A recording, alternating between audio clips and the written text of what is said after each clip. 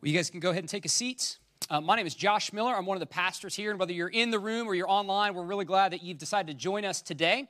So myself and our other pastors on staff get to preach to you about 45 times a year. So I have the privilege of preaching a lot of those times. Some of our other pastors and elders do as well.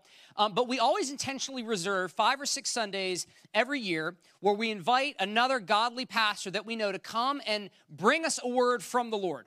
And as I'm thinking through, who to invite, as I'm prayerfully asking God, who would you have me invite to come and preach to our church? I always ask that question, who has a word for our church in this season? Because that is really what preaching is about. It's about going to the word of God for a word from God. Okay, it's not just about learning more knowledge. It's not just about becoming a better trivia, player when it comes to Bible trivia. It's about experiencing and engaging with the God of the universe through his inspired word. That is what we're after every single Sunday here at Center Church, that you would be impacted by the Word of God, that you would engage with God on a personal level. And I learned that. That is the goal of preaching from the man who will be preaching to us today, Pastor Chris Gaynor. Pastor Chris Gaynor has served on staff at the Summit Church in Raleigh-Durham, North Carolina for 35 years. He was there while I was there for 6 years. I was an associate pastor on staff. And he just invested in me and he modeled for me what it looks like to engage with God through his word, to talk to God in prayer. He serves as the pastor of prayer and worship at the Summit, but is also basically the de facto pastor of the pastors. So if you're on staff there and you're a pastor and you need somebody to pastor you, you go to Chris's office, right? There'd be a steady stream of us coming out with tissues, And he also has a ministry to those that church has sent out to plant new churches. So we were sent out by the Summit Church 3 years ago to plant Center Church, and Chris has been a constant encouragement in my life, praying for me, supporting me, asking, hey, how are you? How's your heart? How's your family? How can I be praying for you? So when I thought, God, who would you have come and preach from your word to our church today? Pastor Chris was on the very top of the list. He's been married to his wife, Michelle, for 15 years. He has a 12-year-old and a 13-year-old son who are both very tall. Okay, I saw a picture of them earlier, and he is a mentor, he's an encouragement, and he is a role model for me, and I could not be more thrilled to have him preach. So would you join me in giving a warm Center Church welcome to Pastor Chris Gaynor? Woo! Thanks, Josh. I usually tell people these are my children, not my grandchildren, so they don't get confused, and they are big. My 13-year-old is 6 feet tall, but I tell them I need him to be big because somebody's got to pick me up out of the wheelchair and put me into bed, so they are my nursing care plan. It's so good to be with you today and be able to share with you what I think God has put on my heart to share with you today. I'm kind of looking across the room and trying to figure out who's going to connect with this, but how many of you remember the story of Chicken Little? Okay, for the rest of you, I'm going to enlighten you with this wealth of knowledge. You'll be enriched and deeply blessed by it. So basically, Chicken Little is the story about a little chick named Henny Penny who's out in the barnyard trying to pull up a worm out of the ground. And as she struggles with that worm, suddenly an acorn falls from the tree above her and hits her on the head. And Henny Penny becomes convinced that the sky is falling. And in her desperation, she feels that it is her civic duty to go and warn the king that the sky is falling. So Henny Penny takes off to the king's palace to warn him that the sky is falling. And as she goes, she tells everybody she meets along the way, the sky is falling, the sky is falling. And so Henny Penny collects this entourage of people who are going with her to the king to tell him that the sky is falling. Well, as it turns out, Henny Penny finally discovers that it wasn't the sky that was falling, but it was actually an acorn that fell on her head, and everybody lives happily ever after.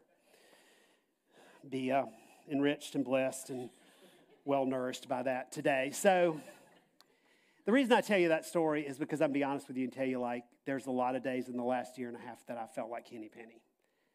Even days now where I feel like the sky's falling. I feel like everything's coming apart at the seams, like it's all falling apart. It doesn't make sense to me. It's hard to know what's really happening because I don't know what's news and what's fake news. I don't know what to believe and what to disbelieve, and it creates a great deal of anxiety in me because it feels like everything is coming apart. If a global pandemic with all of the ensuing chaos that's come out of that is not enough, there seems to be this steady stream of one disaster after another, whether it's 105-degree heat in the Northwest that's causing death. It's fires in California. It's the building collapse in Miami. It's the uncovering of incredible racism and strife in our country. There's political discord. I mean, it's just all over the place. And it feels like everything is falling apart. And it's hard for me to stand on this stage tonight in front of you and believe that you don't feel at least a little bit of that. A little bit of the anxiety in the sense that really all is not well in the world, right? Okay, let me lay a little groundwork. This will go a lot better for y'all if you'll talk back to me, okay? Thank you, Jason. Otherwise, I'm going to assume you're not getting it, which means I'm going to preach longer. So if you've had dinner, you might be good. Otherwise, you better start talking, all right? Josh is hungry. All right. There is that sense. I mean, right, even if you don't feel it, your friends feel it, the people you work with. There's a high degree of anxiety all across our country, a crisis in mental health. And I think much of that is driven by the reality that people are so disturbed by the recognition that the world is not what it should be, right?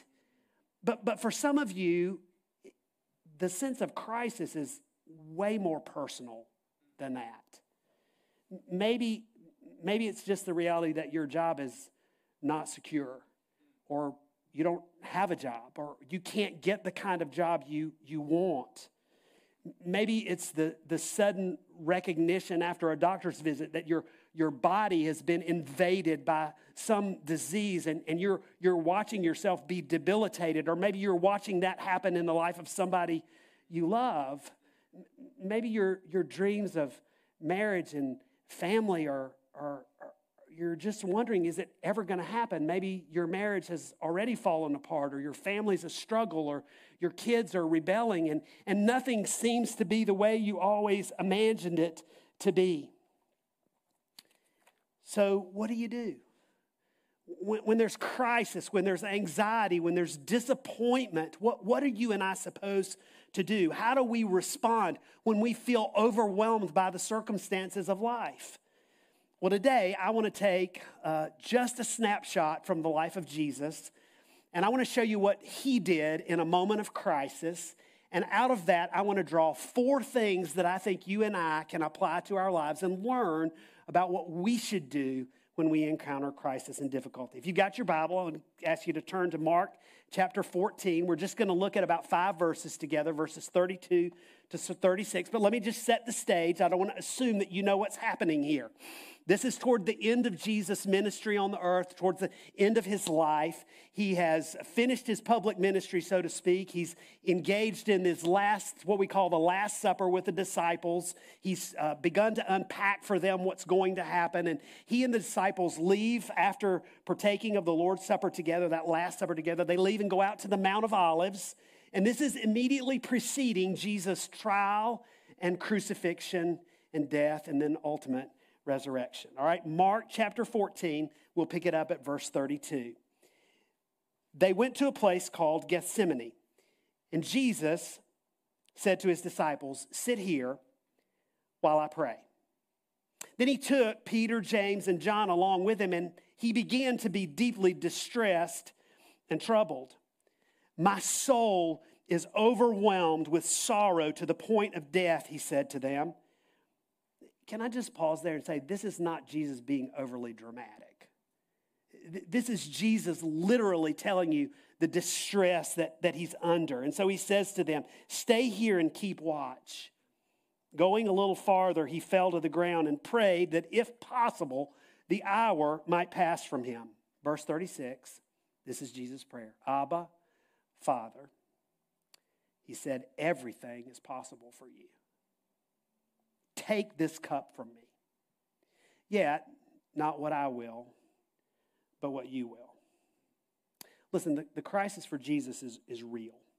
It's not imagined. It's not made up. And it's not exaggerated. Unlike many of the impending crises that we face, that we don't really know what's happening, we don't really know what's coming, Jesus actually knew the full extent of what was about to come upon him. There's no ambiguity or uncertainty. That's why he says in verse 34, my soul is overwhelmed to the point with sorrow to the point of death. Listen, Jesus knows what's about to happen. He knows he's going to be betrayed by one of his disciples. He's fully cognizant of the fact that all of his closest friends are going to abandon him. He's anticipating the reality that he will be beaten and scourged and nailed to a cross. And on that cross, he will endure all of God's wrath for our sin. Jesus is crystal clear about what's about to happen to him. He knew the pain that was coming. He knew the separation from the Father that he was about to endure. He knew the brokenness that he would experience in his body and the hell that he would endure on our behalf. His crisis was of a greater magnitude than anything you and I could ever even imagine. More painful and more distressing than anything any of us will ever have to endure. And so for that reason, I believe that what Jesus does as the crisis unfolds is an appropriate guide for us in how to respond when heartache and hardship and crisis and trouble come our way. So what did Jesus do? He prayed. He prayed. But it's not just that Jesus prayed. It's how and what he prayed that's our instruction for how to handle life's difficulty. There are 4 things I want to pull out of this passage, and I'm going to ask you to write them down. Pull out your phone, make notes, because I think these are worthy of at least looking back again and asking, is this something I need to do? At the very least, you can take it and apply it to Scripture and ask, did the preacher tell the truth tonight? Okay? Just be a Berean, all right? The first thing Jesus did was this. He shared the crisis with his closest companions. Jesus shared the crisis with his closest companions. Look at verse 33. It says, he took Peter, James, and John along with him. So make sure you don't misunderstand what's happening here. All of the disciples came out of the upper room to the garden. But Jesus takes Peter, James, and John and goes a little further, separate from the rest of them. And he does this because Peter, James, and John, they're his closest friends. They're his confidants. They're the ones that Jesus regularly drew up next to them to expose them to what God was doing in his life and what God wanted to do in their lives. This was the pattern of Jesus' life. In Mark 5, when he goes to heal Jairus' daughter, he takes Peter, James, and John with him. In Mark 9, when Jesus goes up on what we call the Mount of Transfiguration, where his body is glorified and he experiences this incredible audience with God the Father, and the prophets are there, and the disciples are amazed by this. The 3 he takes are Peter, James, and John. They were his closest friends. They were his confidants. And so in his time of difficulty and trouble, these are the men that support him. He humbly asks them to pray with him, to help shoulder the load. But it wasn't just about him deriving comfort from their presence. Listen, it was also for their benefit. Just as much as Jesus knew the crisis he was going to face, he knew exactly what kind of crisis was about to come on the disciples. He knew what was about to happen in their life. And so Jesus' invitation to them in this moment is come and watch.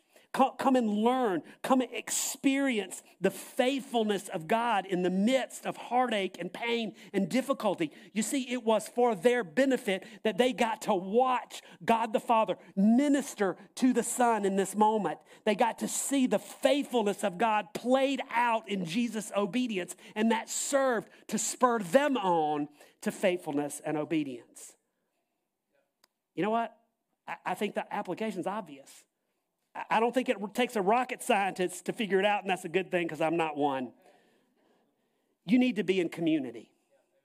You need to be in community. You need to cultivate godly friendships. You need the body of Christ in your life, people who will walk with you through crisis and shoulder the load. But you don't just need it for your own benefit. You need to be in community for the sake of others. You need to let other people see the faithfulness and goodness of God in the midst of pain and suffering. Listen to me, and I'm going to say this to men in particular because somehow we've gotten this notion in our society that you're a man if you do it on your own. Like it's more manly to keep your problems to yourself. It's like we want to pull ourselves by the bootstraps and prove that we've got what it takes. Listen to me, that's a sinful attitude. Because God calls you to be in community. God calls you to walk with other people because not only do you need the help of the body needs to see the faithfulness of God in you. When you shield your friends from the struggle and the trouble and the hardship that you are experiencing, you also keep them from the benefit of being able to see the faithfulness of God.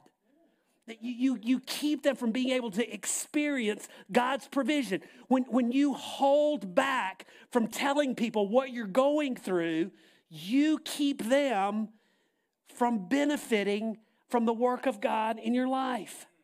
Listen, when you aren't connected to the body, you aren't just depriving yourself. You're robbing other people. I thought about this as we were singing tonight. We did it in the first service. We sang it again. We will remember and never forget. You are our God. You are our God. Listen, singing is one of the ways that God ordained that the body of Christ should drive the truth of the activity of God deep into each other's hearts. But just as we sing together and declare it, we need to talk about it. We need to pray with each other. We need to walk with one another in hardship and difficulty because it's then that we get to see the faithfulness and goodness of God played out in our lives. You need to be in community. And I'm going to say this to you college students. Let me just tell you something. I'm going to be straight with you. If there was ever a time in your life that you needed to be selective about your friends, it's now.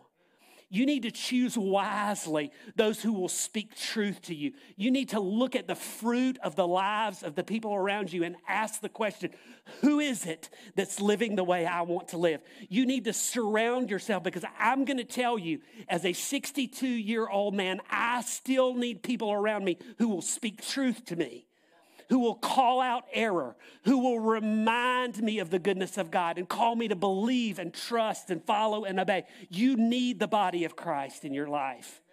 Jesus took his closest companions with him into the crisis. The second thing is this. When he prayed, Jesus focused on the character of God. When he prayed, Jesus focused on the character of God. Look at his prayer. Verse 36. Abba, Father, he said, everything is possible for you. Take this cup from me, yet not what I will, but what you will. You see how he begins? Abba, Father. Everything is possible for you. Much like the instruction to his disciples and to us in how to pray when he gave us the Lord's Prayer, our Father who art in heaven, hallowed be your name. Jesus begins his prayer here with Abba, Father. Everything is possible for you. He starts by focusing on God's fatherly compassion and his sovereign power.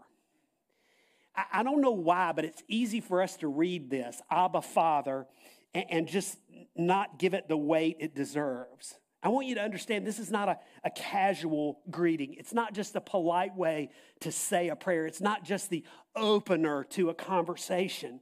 This is an expression of tenderness and intimacy and delight. If we translated it literally, it would read, Papa, Papa, Daddy.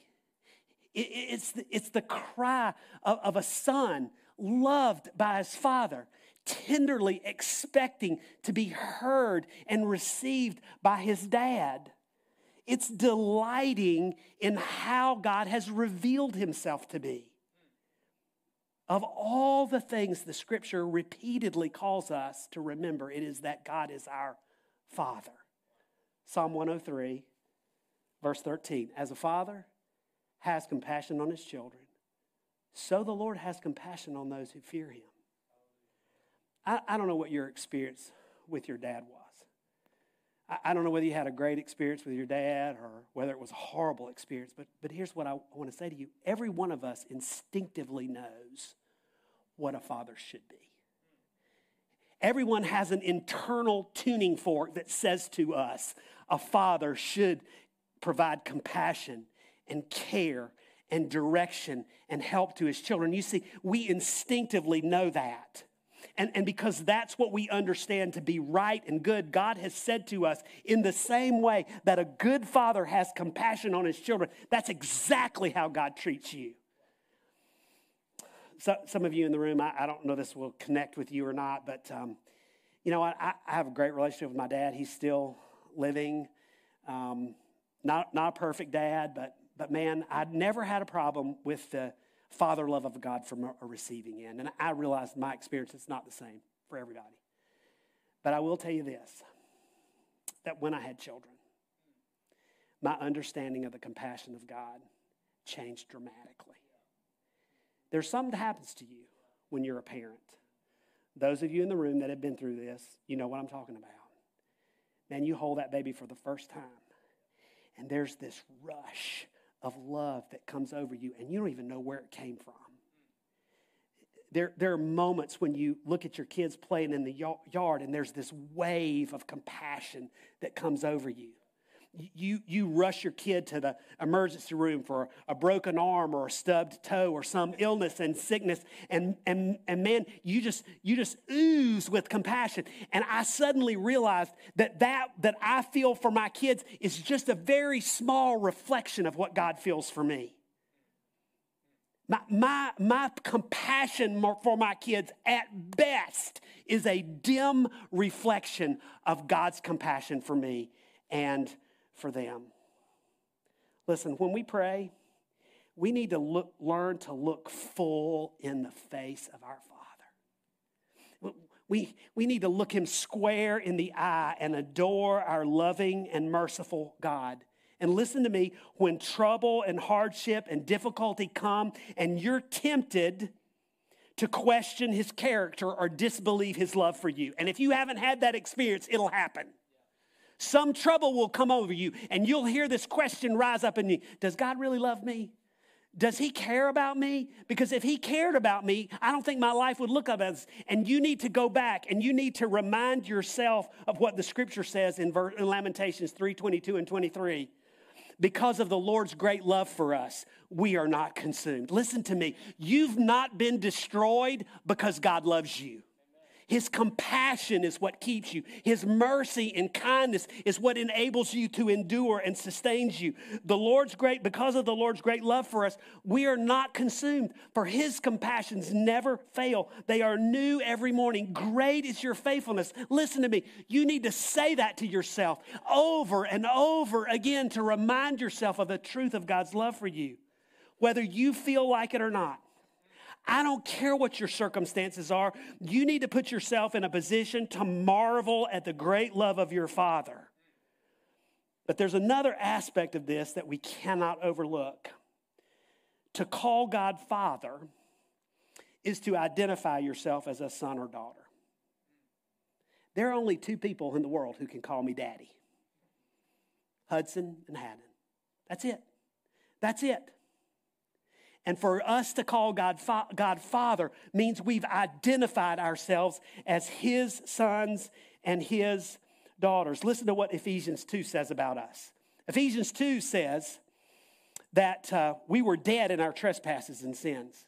It actually calls us sons of obedience and children of wrath. That was our condition, pre-adoption.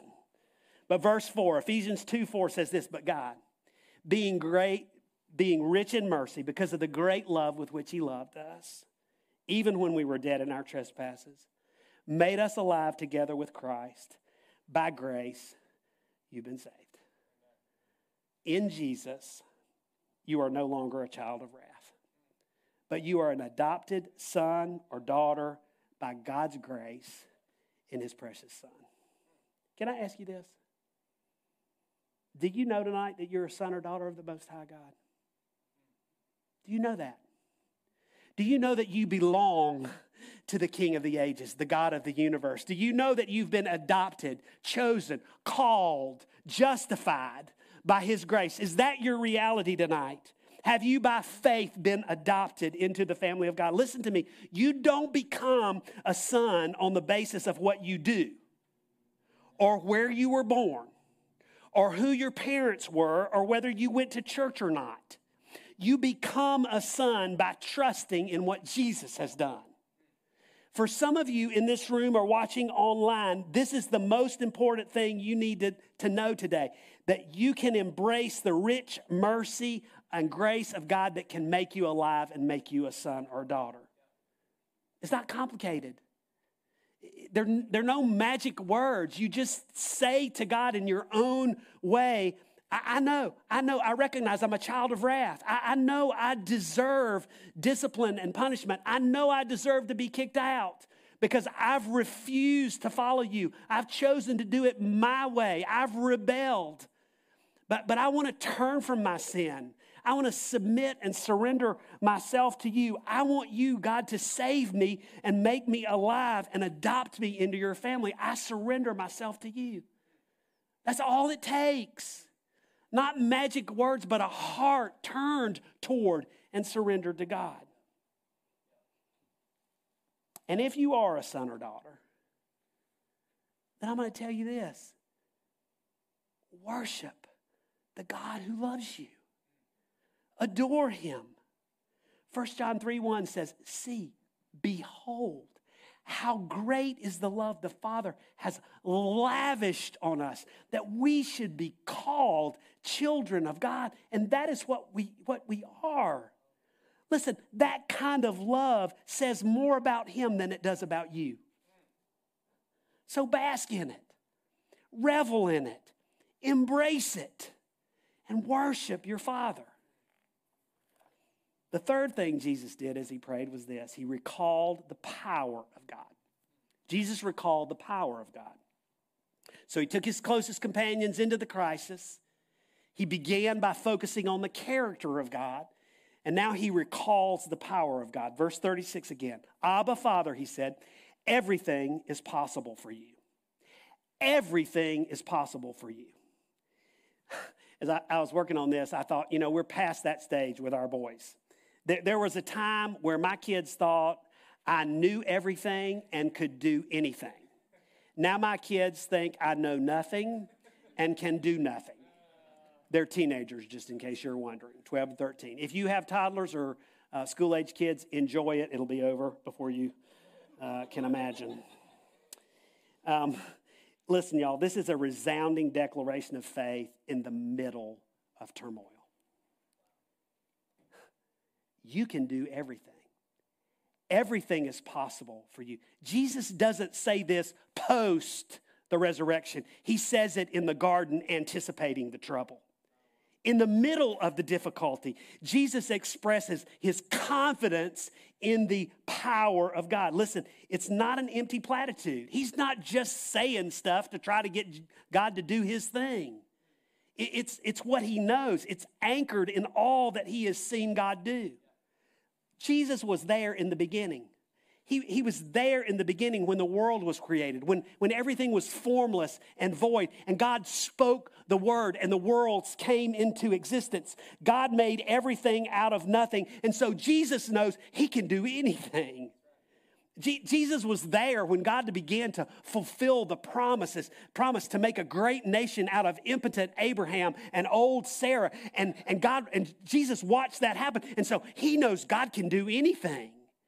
Jesus was there. He watched as God began to draw the children of Israel and call them and rescue them from bondage in Egypt and bring them into the promised land. Jesus was there when the lame walked and the blind could see and the dead came out of the tomb. Jesus was there. He saw God work. And so in his impossible moment, Jesus knows nothing is impossible for God because he's seen God do the impossible. So in his moment, in his crisis, he remembers the deeds of God and the goodness of God, and he calls on the power and grace of God. So a few years ago, I don't remember how many, we were at the beach. My boys were out playing in the water, boogie boarding, skim boarding, something, I don't know, just running around in the ocean, just having a great time. And my wife was probably down there with them, and I was standing back on the beach just watching them frolic and play. And I'll be straight with you, I was consumed with some personal disappointment about a situation we were in and what felt like just the absence of God in it. And I don't remember exactly, but I'm pretty sure I was sulking up on the beach. And this thought just came to my mind. I believe it was the Holy Spirit. And this was the question that came to my mind. If you knew beyond a shadow of a doubt what was best for your boys,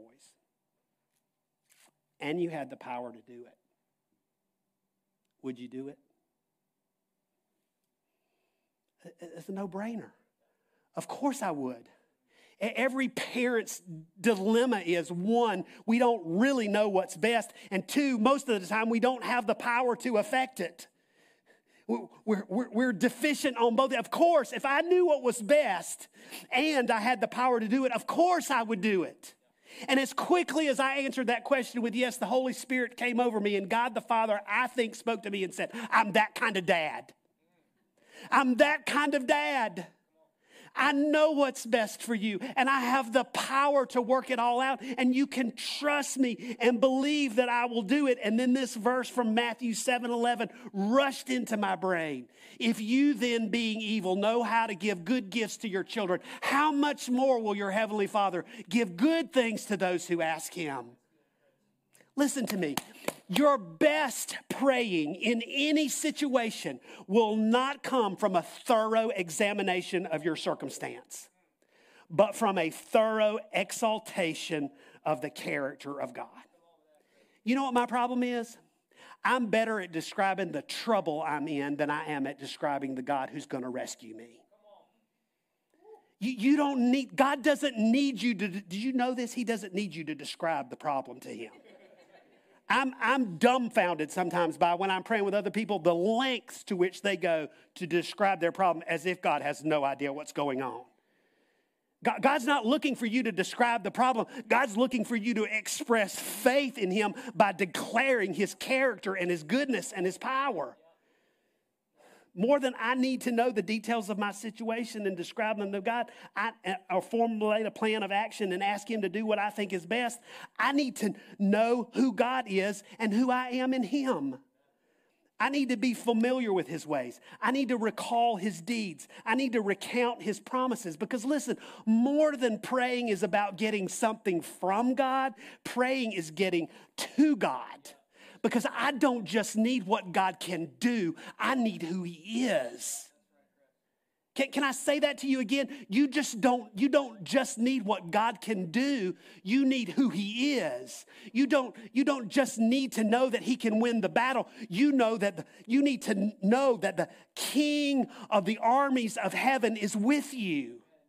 You need to know who he is, that he is with you and that he is for you. You need to rehearse his character and talk about his greatness. Number 4, Jesus surrendered to the purposes of God. Okay, so he took his closest companions in. He began by focusing on the character of God. He recalled the power of God, and then he surrendered to the purposes of God. All right, look at it again. Back half of verse 36, Jesus said, "Take this cup from me, yet not what I will, but what you will." Again, right here, we see Jesus following the pattern that was given to us in what we call the model prayer. When he taught us to pray, your kingdom come, your will be done. You see that? Jesus is modeling for us what it means to surrender to the will and the way of God.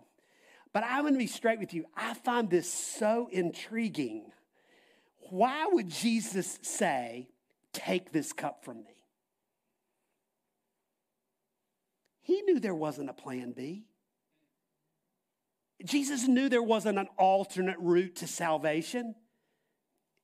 The scripture says that he was the lamb slain from the creation of the world. In eternity past, he and the Father conceived this plan and agreed upon it. Jesus knew there wasn't a way out, and yet he verbalizes the desire to not have to endure the pain and suffering and separation from God the Father. Let me tell you what I think is happening. I think in this moment, Jesus, fully human, is expressing his desire to escape the pain and hardship. But Jesus, fully divine, is willingly giving himself to participate in the great redemption plan of God. I think you have the humanity and divinity of Jesus colliding in this moment. I'm so thankful for this part of the prayer because I think it gives you and me both permission and direction in our praying. Let me explain what I mean. Permission. You and I can honestly cry out to God. Because of how Jesus prayed, we can say, is there any other way?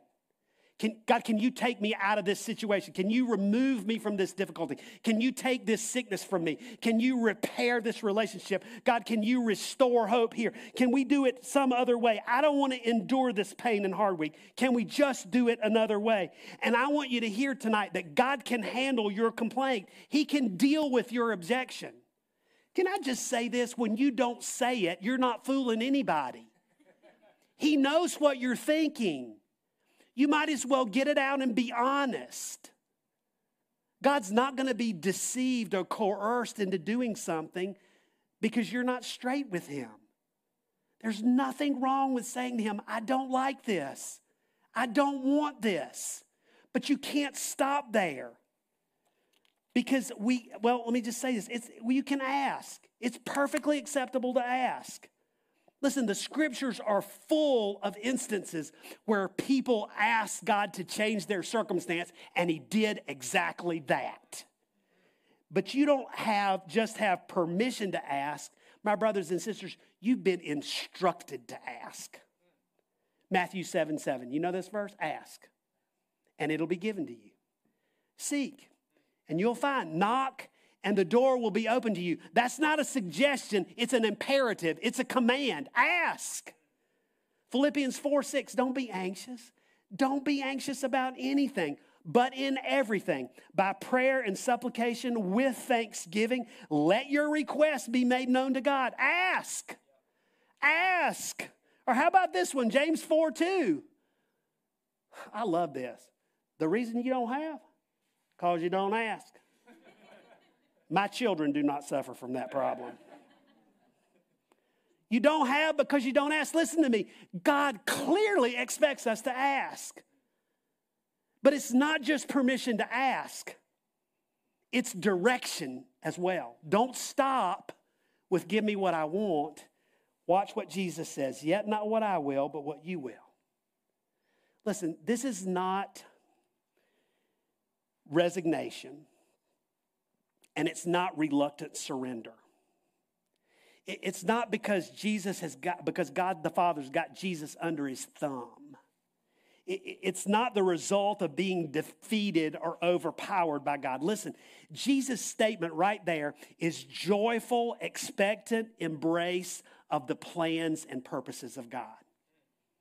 You want to know how I know that? Hebrews 12:2 says this. Jesus, the founder and perfecter of our faith, who for the joy set before him endured the cross, despising the shame.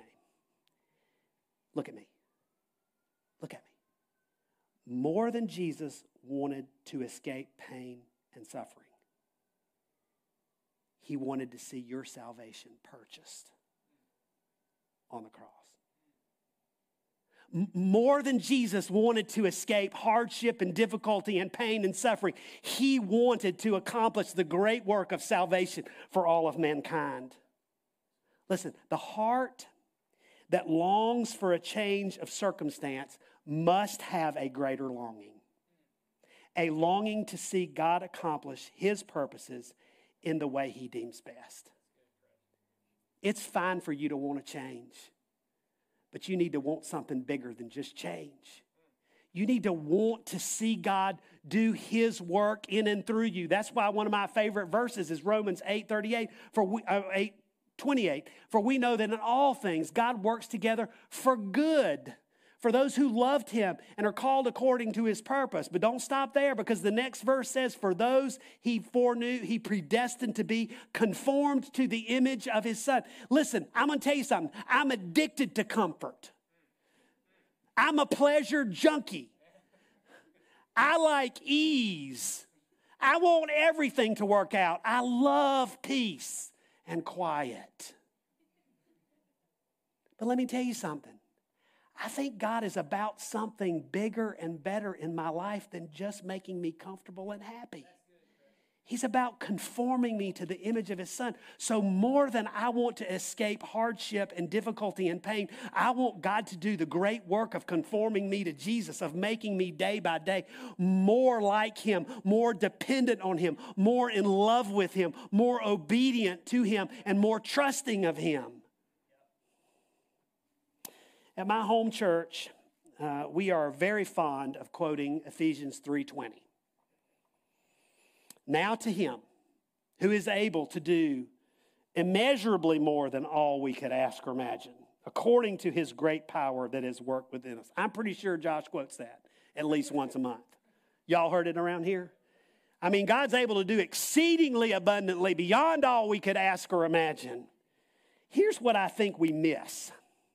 The implication of these verses isn't just that God can do more, but that he can do better.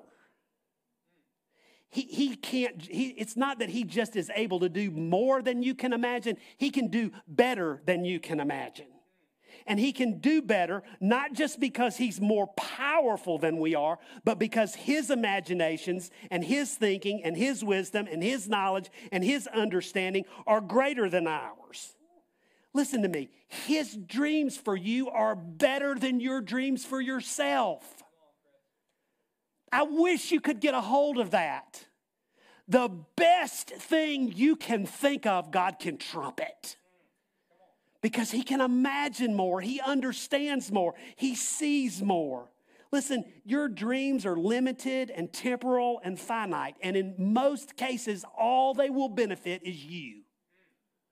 But God's dreams are eternal and everlasting and far-reaching, and for the good of all mankind and for his great glory.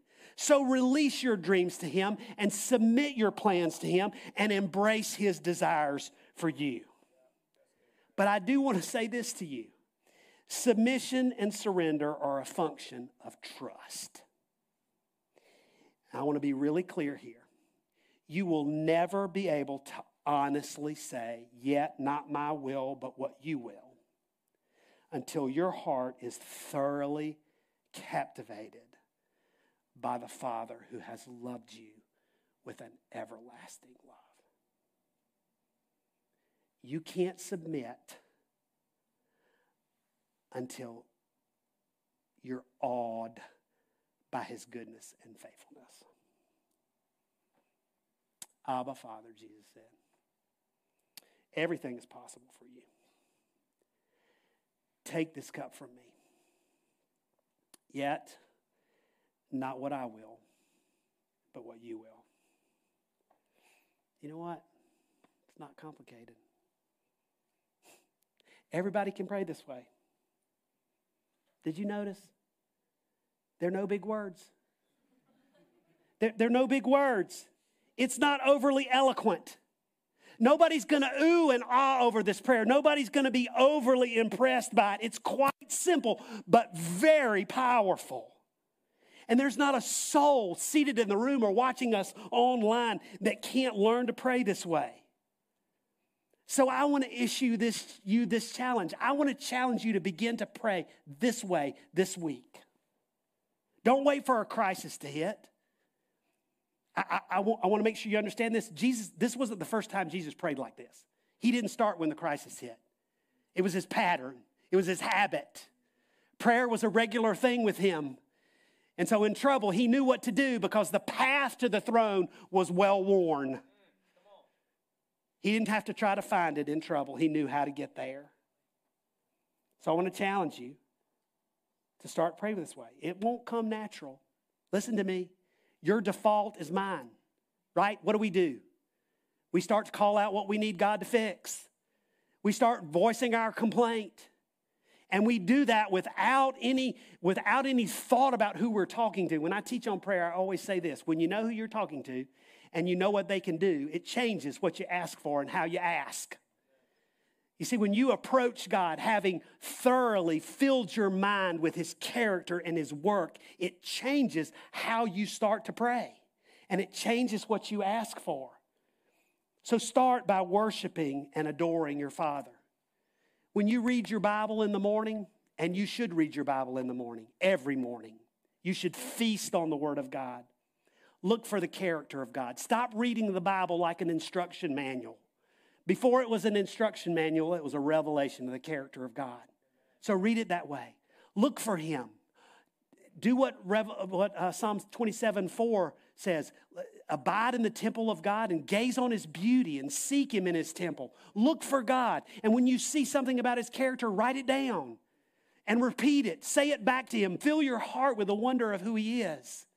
Think about what God's done in your life, about how he's worked, about his great power. Think about how you've seen God work in the lives of your brothers and sisters around you. Think about what you know about the history of how God has worked all through the ages. Read the scriptures and look for the powerful deliverance of God described for us in Genesis and Exodus and Leviticus and Numbers and Deuteronomy, and let that fill you with awe and wonder at the power of God, and give him thanks. And then pour out your request. Say it to him. Ask him to work. Ask him to move. But then willingly, joyfully surrender yourself to the purposes of God. You know what? I think the best thing we could do is begin at the close of the service by applying this here and now. I don't know if you noticed this, but when we read the passage earlier, it says that Jesus leaves Peter, James, and John, and he goes a little bit further, and he fell down. Jesus wasn't sitting in a cushy chair in an air-conditioned auditorium. He was on his knees, on a rocky terrain, calling out to the Father who loved him. So I want to ask you this. If you're able, I'd like to invite you to get on your knees right where you are. Some of you may want to come here to the front and kneel around the altar. You want to find another space. But if you're able, if you're physically able, I want to encourage you to bow yourself tonight before God the Father. And we're going to pray together. I'm going to walk you through it. We're going to call out to him just as Jesus did.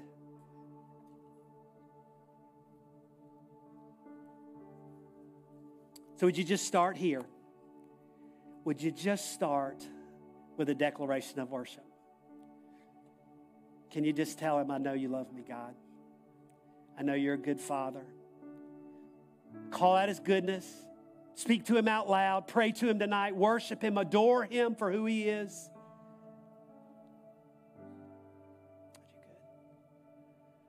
God, your heart towards me is good.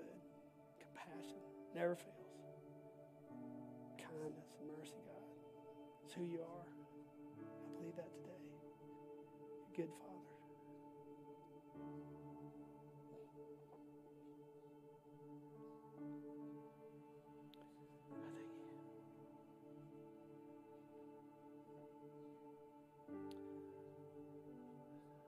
Now, would you just think about how you've seen God work?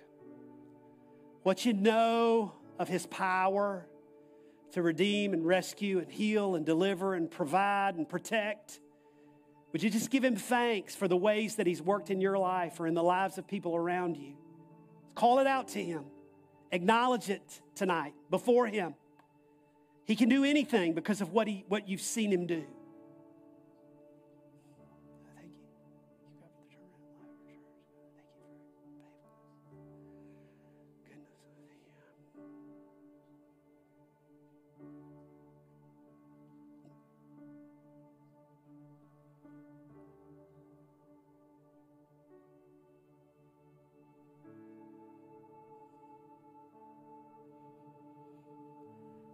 Now, what troubles you?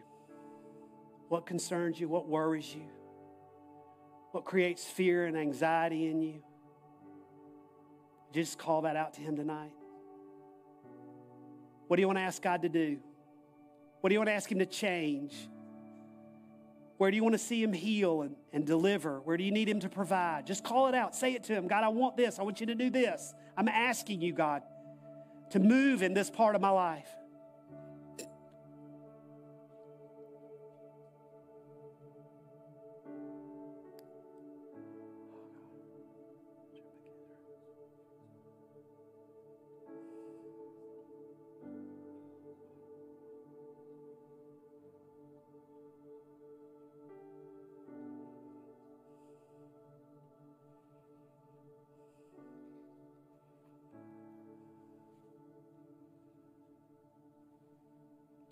Now, can you just open up your hands before Him tonight and release that to Him? Can you say to Him, God, I want whatever you want. I want you to do what you think is best. We give this to you, God. I trust you. It's not about what I want, God. It's about what you want.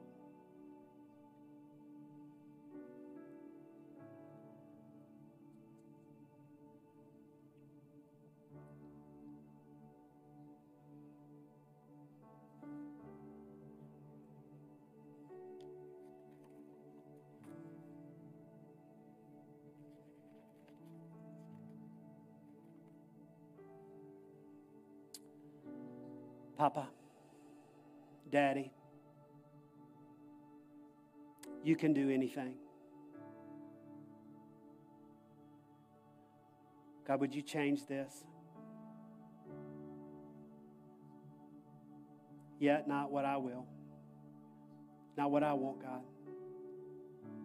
but what you want. Lord, we pray this in Jesus' name. Amen.